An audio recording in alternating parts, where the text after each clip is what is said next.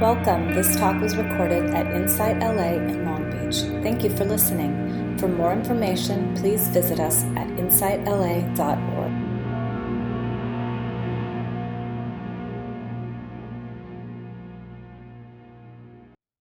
Welcome, everyone. Again, it's great to see all of you. The most important part of the practice is to practice with friends on the path. So I see all of you and welcome you, and know that there's a deep joy in my heart to be with you this morning in this way. So here we are. Are you feeling like you need a stretch, or should we do the talk? Anybody need to stretch a little? You're good? All right. I wanted to revisit our past topic of equanimity and the healing practice of equanimity, how equanimity can be healing. Equanimity is part of the divine abodes, the teaching of the Brahma Viharas in Buddhism. And the Brahma Viharas are taught in 4 ways. The first way we practice is with loving kindness and friendliness towards ourselves and other beings. And then we move on to compassion, not just kindness, but caring, empathy, and a willingness to be with others in their struggle and pain, and to do what we can, and to develop this beautiful compassion for ourselves when we suffer. Very important part. The next one is appreciative joy, mudita in Pali. And we learn to celebrate and take refuge and feel happiness for others' happiness, a beautiful, beautiful practice, and to cultivate joy in our own hearts. And the last one is equanimity, upekkha. And this one is this ability to stay in the center of life without reactivity when good things happen and bad things happen. That we're not phased, that we keep a steady and even mind. And we say in Buddhism, this is the last attainable, the last thing to attain on the path, the last and the hardest. But yet, we can use this equanimity practice daily as a way of healing, as a way of resting. So, a unique interpretation of equanimity is to think about the game of ping pong. Who's played ping pong? A lot of us, yeah. And say one partner has a paddle that represents all the good things that happen in life, the things we want, the things we desire, and all the things we like. And the other partner has a paddle that represents all the bad things, the things we don't want, the things we push away, the difficulties, the troubles, the negativity, the things we just hate. And both paddles are present for ping pong. You need 2 paddles, right? And then there's the ball. And the ball represents our mind and body. And what happens in life, it's just ping pong. Buddhism 101, it's just ping pong. We swing like that ball and we get hit by the paddle of good things, things we want, and we very often cling and crave and manipulate and try to control to get more of it or to keep it, or we swing to the things that happen that we don't want, and we try very hard to protect ourselves and put up walls and barriers, and have all sorts of strategies to avoid and check out and run from the things that are difficult. And so without equanimity, we're like that ball between 2 paddles. And we're just swinging between things we are finding comforting and pleasing, and things that are difficult and hard that we want to push away. Um, and the practice of equanimity is the ending of getting hit by those paddles. So it's a worthy practice. We don't have to get slapped up the side of the head all the time. Um, Not so easy to do, but worth it. And the more one practices, the longer on the path. There have been studies in neuroscience where they can see for people who have a steady, committed, regular meditation practice, along perhaps with some of the Buddhist practice, that the reactivity in the brain goes down, that reactive nature softens. And that's good news. So, in order to work with equanimity as a healing practice, we need a few things beforehand. One is compassion for when we're not equanimous, when equanimity is not present. We need a great deal of compassion because our whole biological system is designed to react. We're running from threats and we're getting more of what we need. So, without compassion for ourselves, for watching this, with huge heart and compassion for just being human, we can't get to equanimity. And another thing we need is a thorough and solid understanding of impermanence. Impermanence is at the core of knowing deeply the wisdom of equanimity. We must know the impermanent nature of being. And I picked this for today, Earth Day, or Earth Day. When is Earth Day? Is it today or it was some day around this time? But let me read it to you. This, I think it's very sweet. Um, let's see.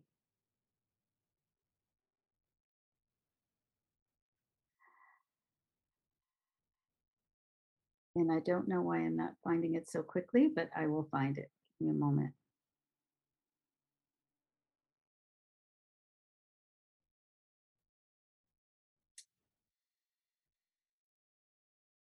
Ah, so this is from Aubrey Marcus.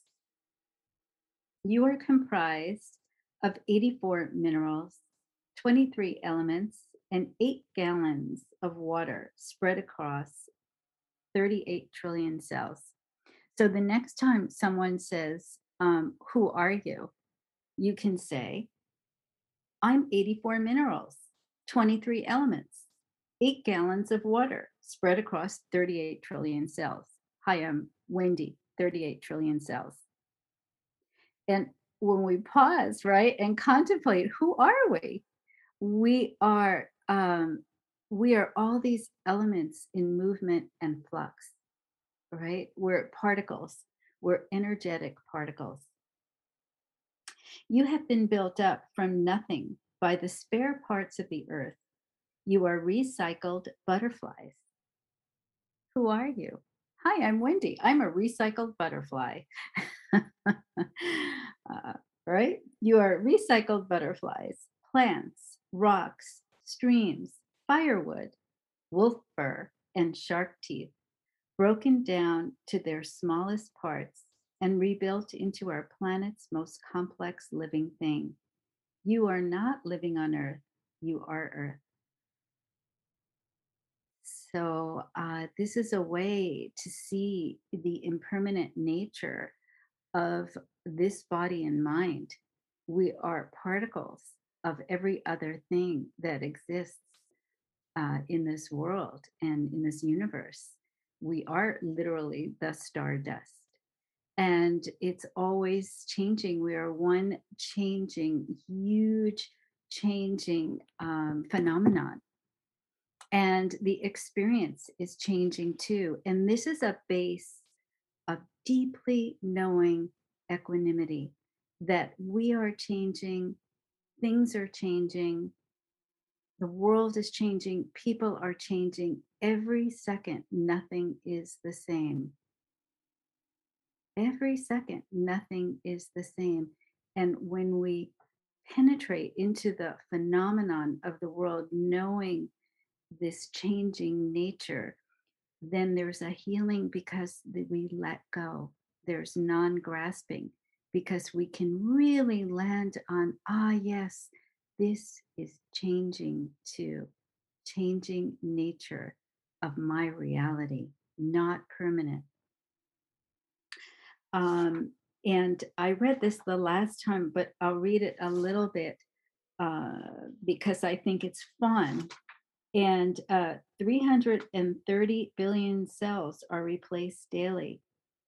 In 80 to 100 days, 30 trillion have been replaced. So there's like a new you. And let's see, red blood cells take 4 months, skin is 2 to 4 weeks, hair, liver, stomach, 1 to 5 days. So we are pure changing phenomenon. And this is our task as mindfulness practitioners and Buddhist practitioners is to this concept of the impermanent nature of things um, has to be felt and experienced many times over and over and over again. So when you are sitting and you have your sitting practice, it's not just the concentration, a clear mind or calm or relaxation, but to really see the changing nature of the phenomenon that you think is you within the sitting, and to not cling to any of it. I got my really tough lesson, and I think I've said this before, but I will say it again. When the pandemic started, it was really joyful for me that these retreats went online because they're hard to get to. You have to take vacation days, travel, they're expensive. You have to set up all, family has to be adjusted and all your commitments. But now you could sit at home and get on an online retreat. It's very affordable and meditate with people around the world. And I was thrilled at that and started joining as many of these online retreats. Somehow I could make that work better from home. And this peace and ease came into my life in this very deep, concentrated state, sitting at home meditating like that. Um, and I thought to myself, aha, okay, are you ready? Here we are in the delusion. I've got it. You should be laughing at me right now or with me, right? I got it. I've got it. I've got the mind is still and concentrated and steady, and that state is permeating the home and tasks and chores. I got it. You know what happens after you say, I've got it? I lost it. That comes right after I got it, is I lost it. And not soon after this beautiful state of being in my home, which I fully appreciate, thinking, oh, concentration has been conquered, right? Stillness is here, stillness and sitting and walking and standing and sleeping. After Joel's stroke, I lost it and it was gone for a long time. A long time. I could not sit in the way that I had been sitting before for months on end. It was gone. And through experience is the birth of equanimity. It's like the lotus grows out of the mud. That was a better teacher of what equanimity is and impermanence and who we take ourselves to be. The deepest lesson ever is finding that place of peace and stillness in the midst of changing phenomenon, cultivating that, cultivating the acceptance and the letting go of what I like and what I don't like. And even as I say that today, what I would like to say to you is, even as I say that, one is I still want what I want, and I don't want what I don't want. And that's being human, right? So I can't say that I'm fully equanimous in letting go of the rough things, the hard things, the good things, the bad things. And the second thing is, even if that equanimity was developed and seen and known, and there was a letting go and peace and ease, which happens, that too is impermanent. That knowing is impermanent. And so we just begin again, because really, what are we doing to begin again with? What are we doing? What we're really doing is cultivating the awareness of the changing nature of phenomenon in our lives, and we're resting in that awareness. So the compassion comes in also when we lose that awareness and we find ourselves grasping and clinging. So I want to bring up the four ways we can practice this as a um, as a way to healing. Is there's a healing in the letting go. And I love how in 12-step programs, which so many people are in all over the world, right? That premise of the 12-step program at the core is that serenity prayer, right? Grant me the serenity for the things I cannot change, right? May I have, and we would say, grant me equanimity for the things I cannot change. And what I really can't change is the changing phenomena around me of the world, right? Uh, Grant me the serenity to accept the things I cannot change, the courage to change the things I can, the compassion and the courage to put my energy where I can use it well, right? And the wisdom to know the difference, the wisdom of practice, not just concentration and getting to the calm and ease and getting the relaxation, but the wisdom of knowing impermanence of it all and resting in the impermanent nature, resting in the impermanent nature. So, four ways that we can practice this. Um, and I've said this the last time, but I think saying teachings over. I rest, and all of us are resting on the deep wisdom of practitioners for thousands of years that have gone and sat and practiced ardently in the forests and in monasteries, dedicated themselves and practicing over and over and over again. So we too, we get to really go in deep and practice over and over again.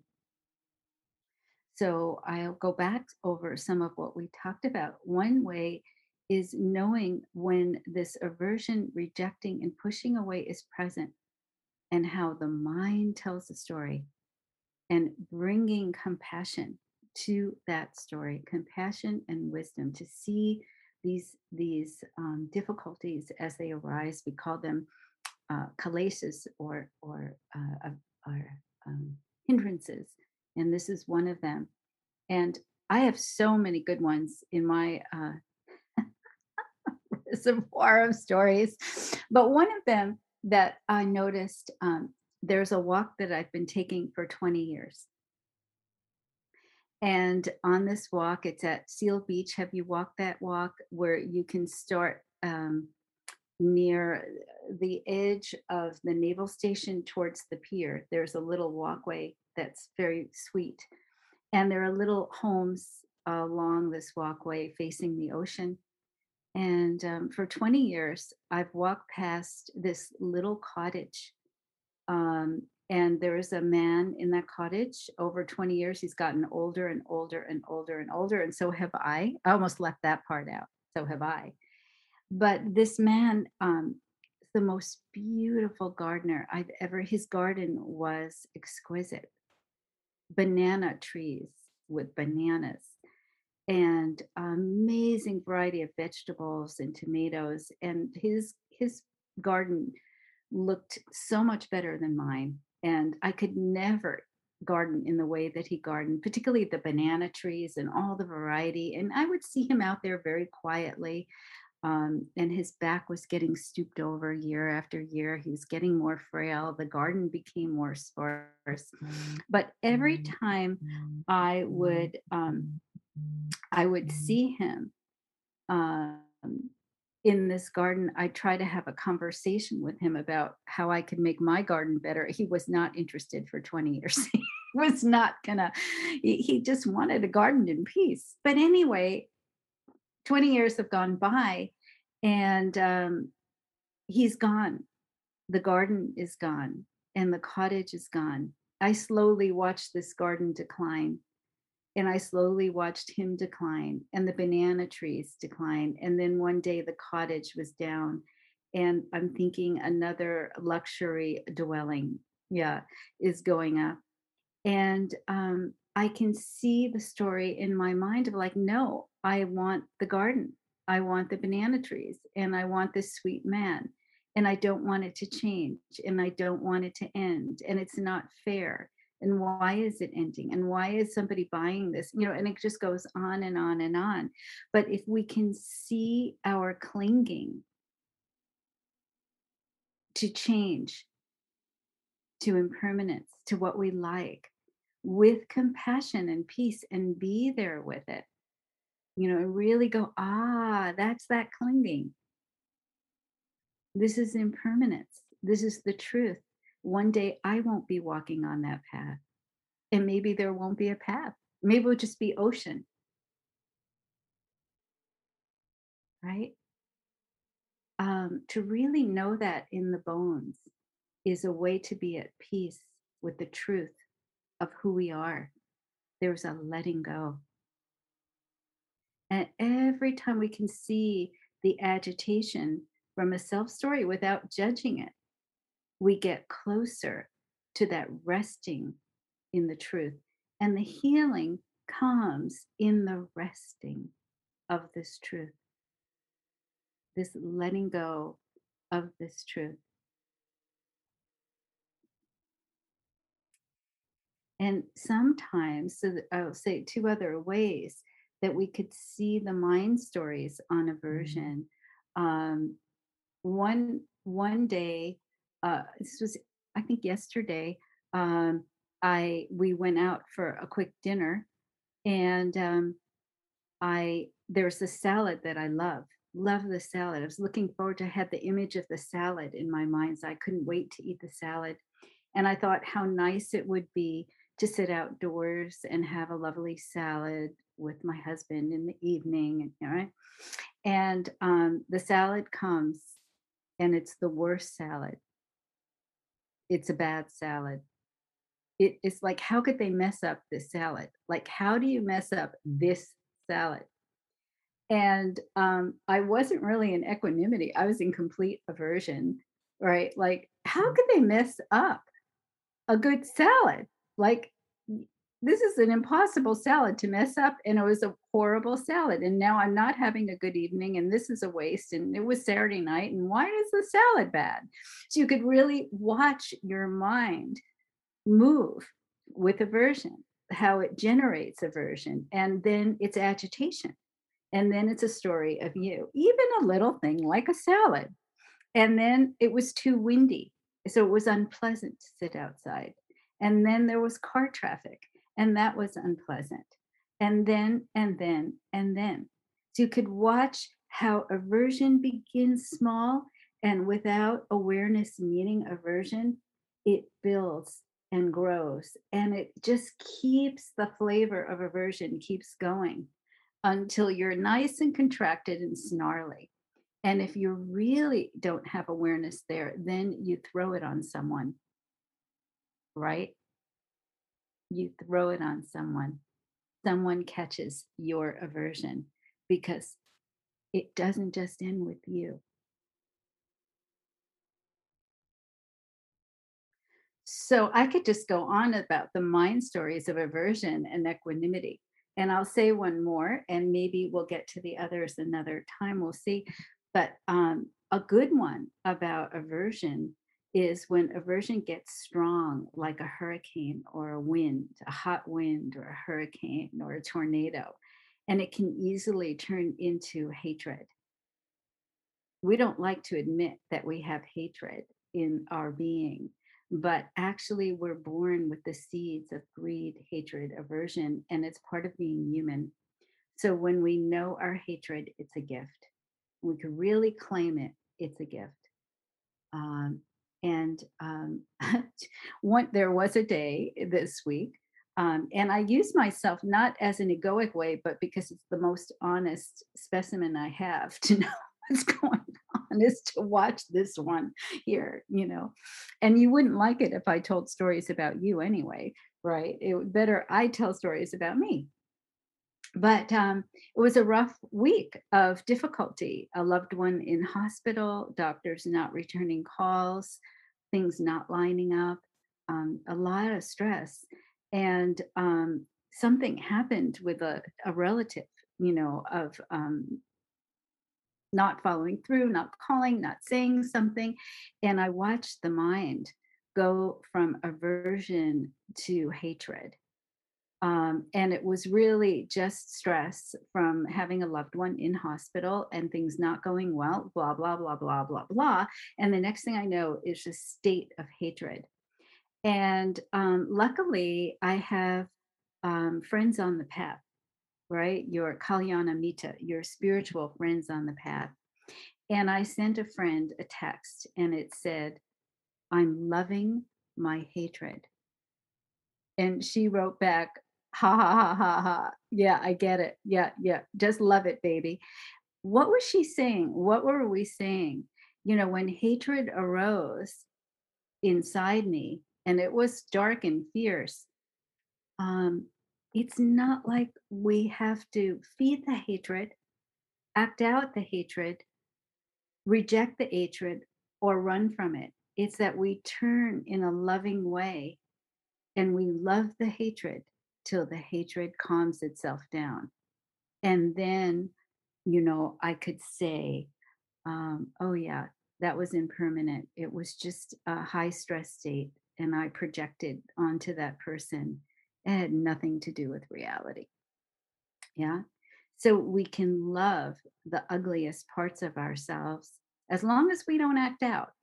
We can sit with it in equanimity until it dissipates and calms. It doesn't mean we go, oh, hatred. I'm not a quantumist. Who do I think I am? I have no practice.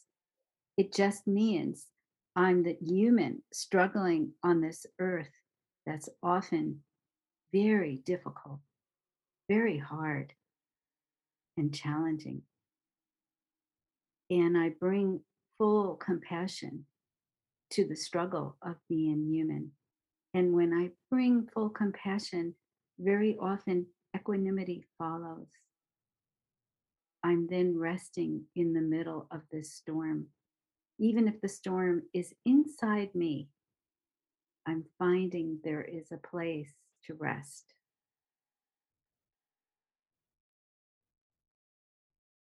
So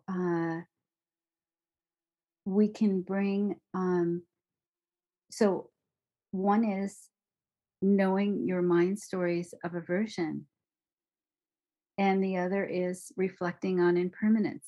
And for me, I think of this elderly man and the beautiful banana trees that were there and not there. They came and they went. Like, and I too will go, just like those banana trees. And there's a rest in that and knowing the truth, right? Not just a rest, but a wisdom. And then I know that my energy needs to be spent carefully on what matters.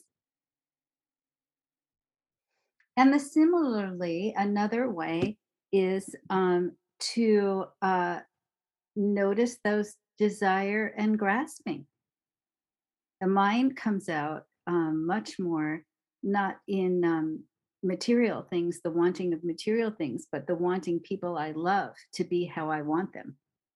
That's my grasping, and I have to know that and watch that, to see that clinging to my idea of what okay is and what others should be doing, even the government, is particularly, right? Uh, that craving, and how this leads to um, agitation and a lack of ease, and a sense of self. And we also described being with a difficult emotion like hatred or anxiety or fear, of not running from it, but being with it, not talking in your head, feeling it in your body, knowing the felt sense of your body and staying with it. The last time I gave this talk, um, we actually practiced that as a group, but we won't probably have time for that now. But noticing when you want to push something away, opposite action, as the Buddha said, against the stream, bring your awareness right into it, not thinking, but feeling in the body and staying with it, allowing it to be there. This one simple thing makes a huge difference. So, the way I'll end this talk is to read the Buddha's words again. And then we can open up for a comment or a question or sharing. So, let's see if I can find the Buddha's words again. Somehow, the way I've organized this um, is not quite as good as I thought. The Buddha on equanimity. And you can close your eyes and take this as a uh, meditation if you like. As a solid mass of rock is not stirred by the wind, so a sage is not moved by praise and blame. As a deep lake is clear and undisturbed, so a sage becomes clear upon hearing the Dhamma. Virtuous people always let go. They don't prattle about pleasures and desires. Touched by happiness and then by suffering, the sage shows no sign of being elated or depressed.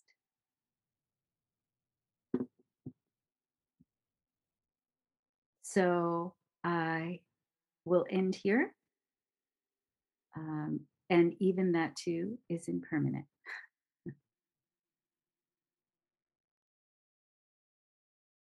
You would like, this would be a good time. And you can just unmute. Can you put that, the last, what we just read, can you put that in the chat or send it somehow? I can put it on our Facebook page. Yeah, it was And beautiful. we could put it in the newsletter. How's Thank you. that? Yeah, it was beautiful. Thank you.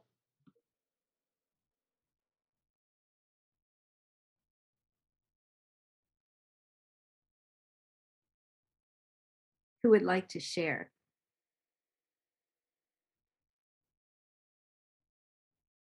And consider your sharing a form of generosity, because really, when you're sharing, you're letting people know that you're one among many.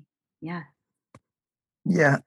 Thank you for your teaching this morning. And what's coming up for me is that, for example, say when I'm doing my meditation, I'll notice that I start to go into the past and kind of like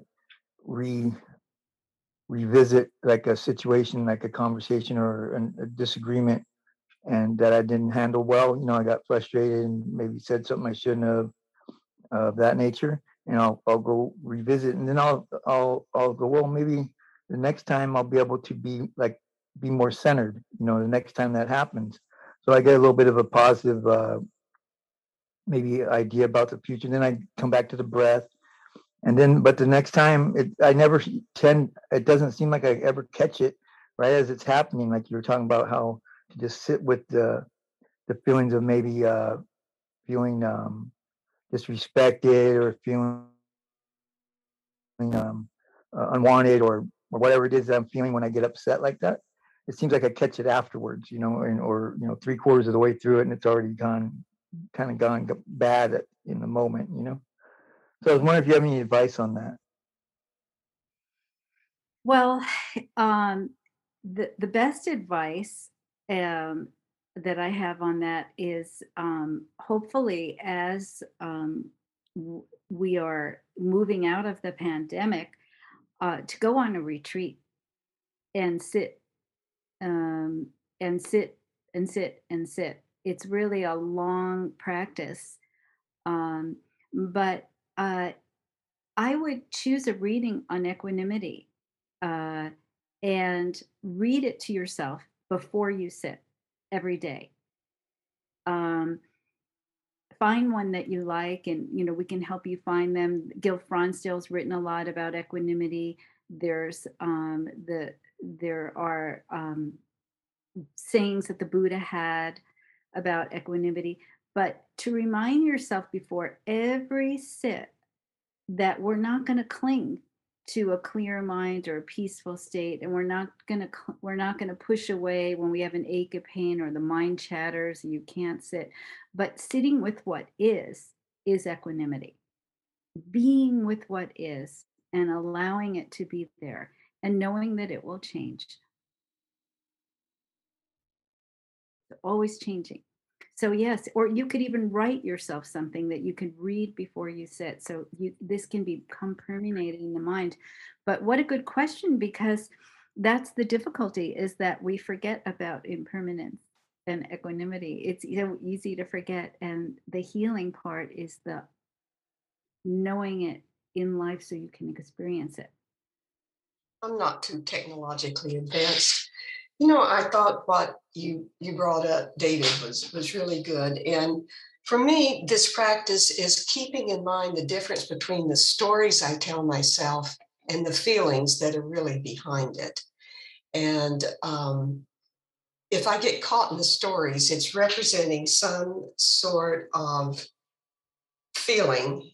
And if I can keep my mind not on the stories, although I think what you did about recognizing it is what really we can do. We can't do anything else, and you did recognize it. But what are the feelings inside? It's easier to work with relaxation and anicca or impermanence with feelings. Stories are just too complicated, and they don't really get there. But for me, a feeling of agitation or just being upset, that I can work with, and not that I always solve it, but that's something I can work with. The complicated stories that I have with people who've upset me in my life really don't take me anywhere but down. But sticking with the feelings seems to be a much better way for me to get in touch with what's going on. Yes, thank you. Yeah, the feeling and the sensations that come with the feeling in the body is a good way to be with it. Enjoyed your talk. Excellent. And I think we're all dealing with the same things. I find that when I meditate, I can rest in awareness of whatever is occurring in the moment. And I'm very aware of impermanence, thoughts arising and disappearing, feelings, perceptions, sounds, sensations, all that just coming and going, coming and going. Everything's great. I'm starting to see that where the rubber meets the road is when I'm driving and someone cuts me off, when I'm in a hurry and I'm involved in an interaction with a tenant that's unpleasant, or I've got to separate two tenants that are trying to kill each other. And then I find that my practice is more challenging, and my foundation of mindfulness is thoughts, having practiced Zen. So I see my mind attach or have aversion to things, and that leading to a train of thoughts, and that leading to suffering, that leading to, so it's interesting.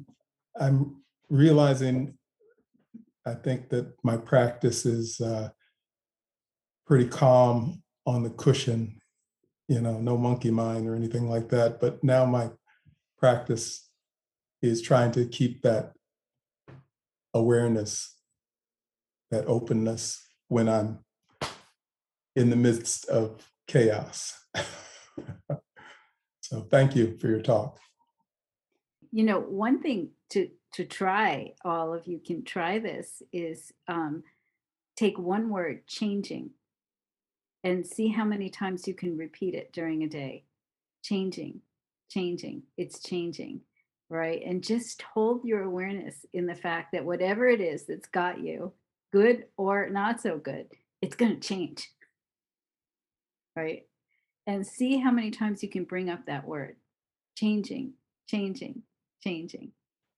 Well, for me, I use let go. Yes, let go. Find your word, right? Like find your word, right? For Anthony, it's let go.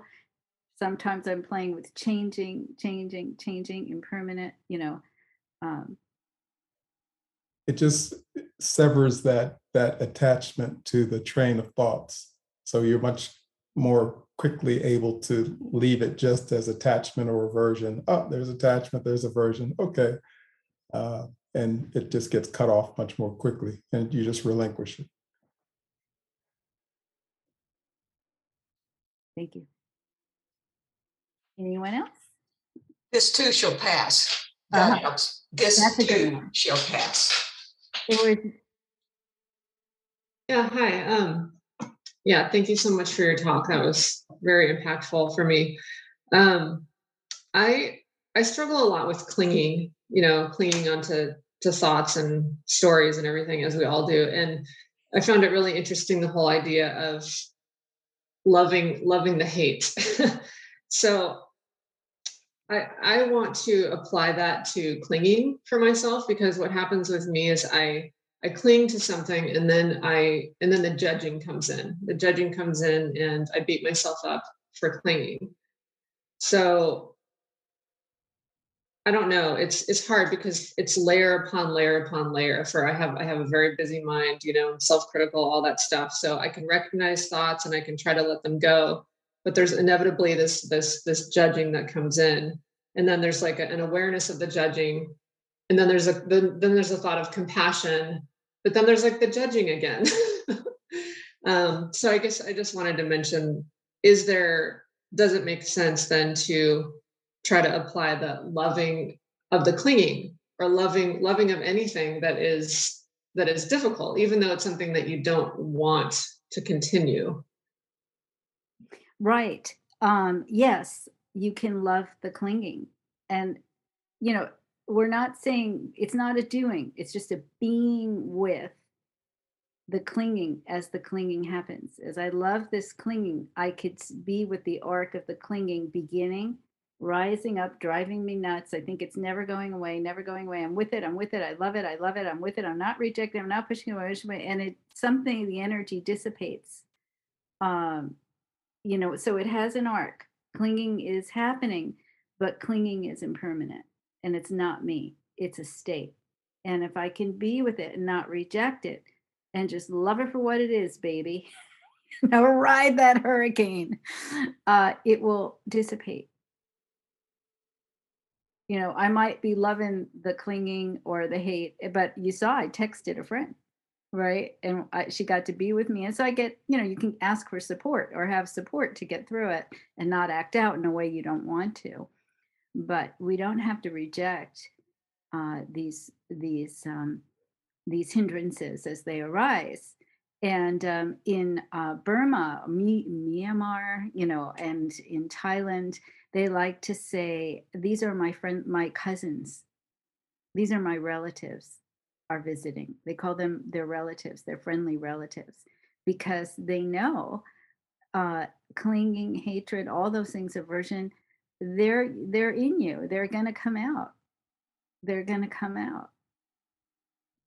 It's a really interesting combination of being friends with it and feeling it and fully embracing it, but also letting it go.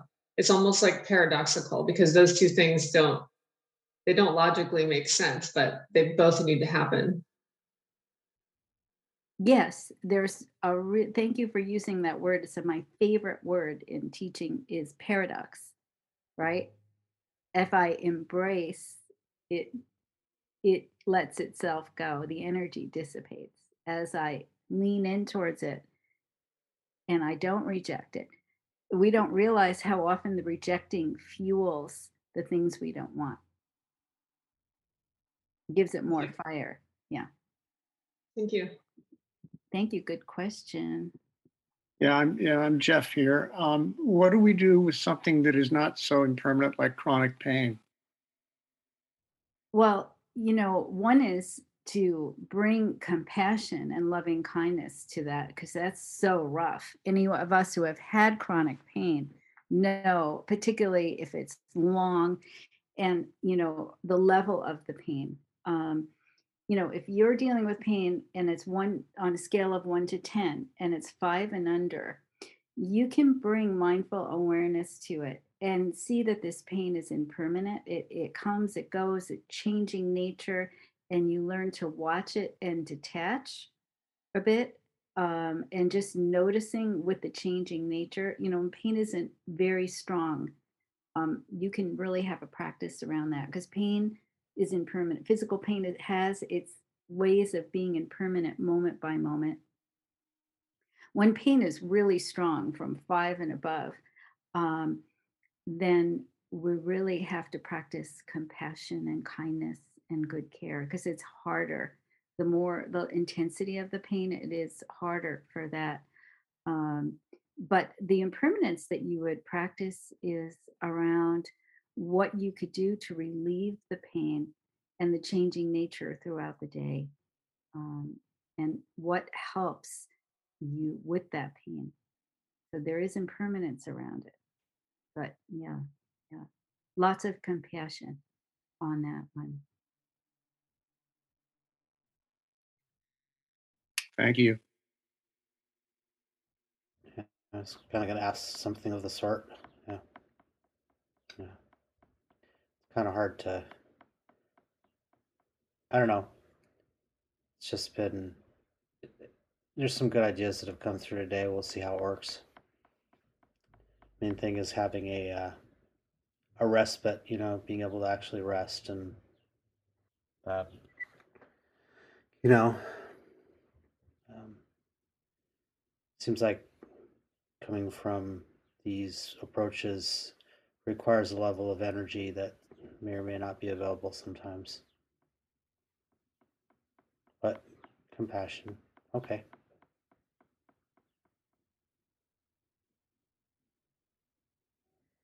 Yeah, that, and there's equanimity in that too.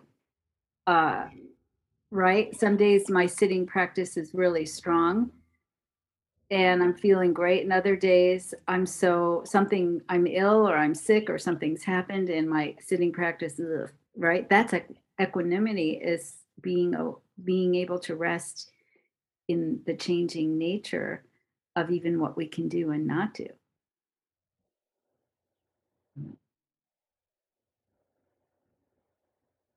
And, right now I'm being equanimous on what thought comes into my mind but I only want the good. Just be perfectly honest. I only want those days where I feel good and I could sit all day if I want, right? That's what I'm just honest, But the equanimity, is knowing this is the nature of the beast. Thank you so much for your talk. I really enjoyed it. I felt like you just tied so many things together in a way that was very practical and relatable, and I really did appreciate it. You mentioned that there was somebody who had some works on equanimity, but I didn't. Could you repeat that person's name? Sure. If you look up Gil Fronsdale, equanimity, he has made that the Buddhist teaching so simple, and you can listen to audio or there's some written work. And I actually recommend his teachings on equanimity. So yeah. And if you Google him, I think it's Fronsdal. I don't know if there's an E there, I'm not sure. But if you Google him, you want to read more, he has a lovely way of teaching that I think you would enjoy. And I'm sure Thich Nhat Hanh has beautiful writings too. I've read them over and over, and yeah. And the equanimity teachings I've gotten just from reading his narrative on his life are gorgeous. I've read so many sweet stories where you see this equanimity just permeate the story. Yeah, well, and he's on Audio Dharma and dharmaseed.org. And I think his website too has a ton of his teachings.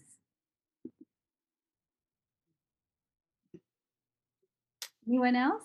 Yeah, so I'm reminded as you spoke of, I love that we use the word practice in this because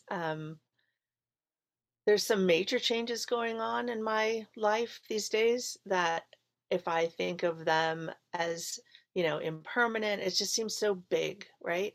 But if I try to practice with the little things, relatively little things that arise and come ebb and flow in our day all day long, then it's like practicing for the bigger things. You know what I'm saying? So I just feel like so many times I don't know what I'm trying to say, but as the smaller things arise, it's just an example. I've had some knee pain, no big deal lately, just tweaked it or whatever. I was in the grocery store yesterday and walking, it was just bugging the heck out of me. I was just like, oh, this is making me so mad. And then I just remembered, okay, I remember people saying in these classes that I take on Sundays, be with it, right? Rather than fighting it. So I thought, okay, I'm just going to feel it and just say, yeah, that's pain in my knee and it's not going to last forever. And it didn't like take the pain away, but I felt differently, right? About the pain. I just felt differently, not even about the pain, but just less irritated, right? So if I can then take that, which is a relatively smaller application, and apply it to these big changes in my life, that would be ideal. So I just love practice. I don't know. Yeah, this is also a great point because there is no small practice. Is they're all building they all build on one thing, it builds on another. If I am noticing and having about the bad salad, and I can come back to the center, right? It's building. The wisdom is building, and it will build. So yes, there is no small practice, really. Yeah. So. And I've experienced the same thing, Sue, and that is the difference in my mind between pain and suffering.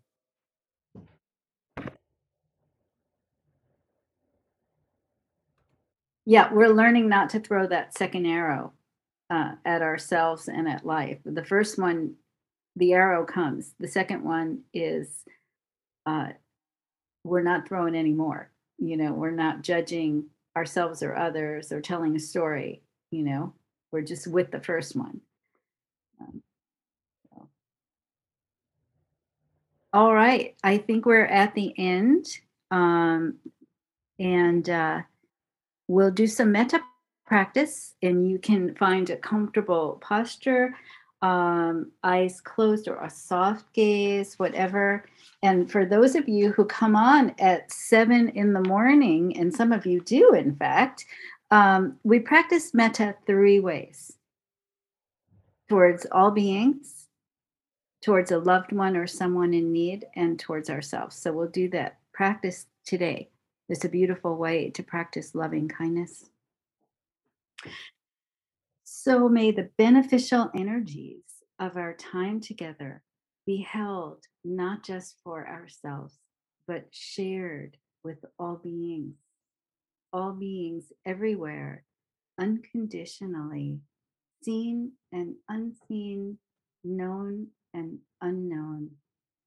May all beings be safe from inner and outer harm. May all beings be healthy and strong in body and in mind. May all beings be peaceful, at ease, and free of suffering, and may their needs be met lovingly. In bringing the metta in closer to a loved one or someone in need, and holding this being in your mind's eye. May you be safe from inner and outer harm. May you be healthy and strong in body and in mind. May you be peaceful, at ease, and free of suffering. And may you care for yourself lovingly.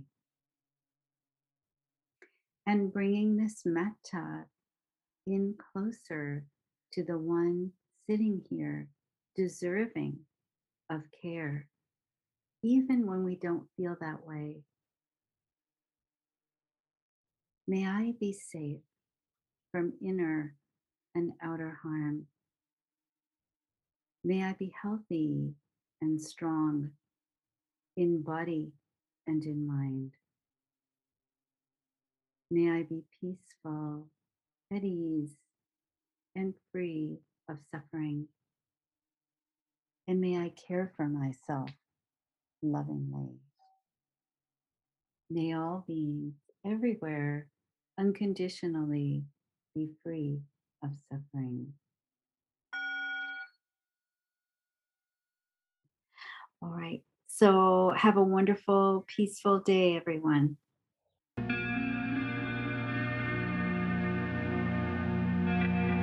You have just listened to a recording from Insight LA in Long Beach.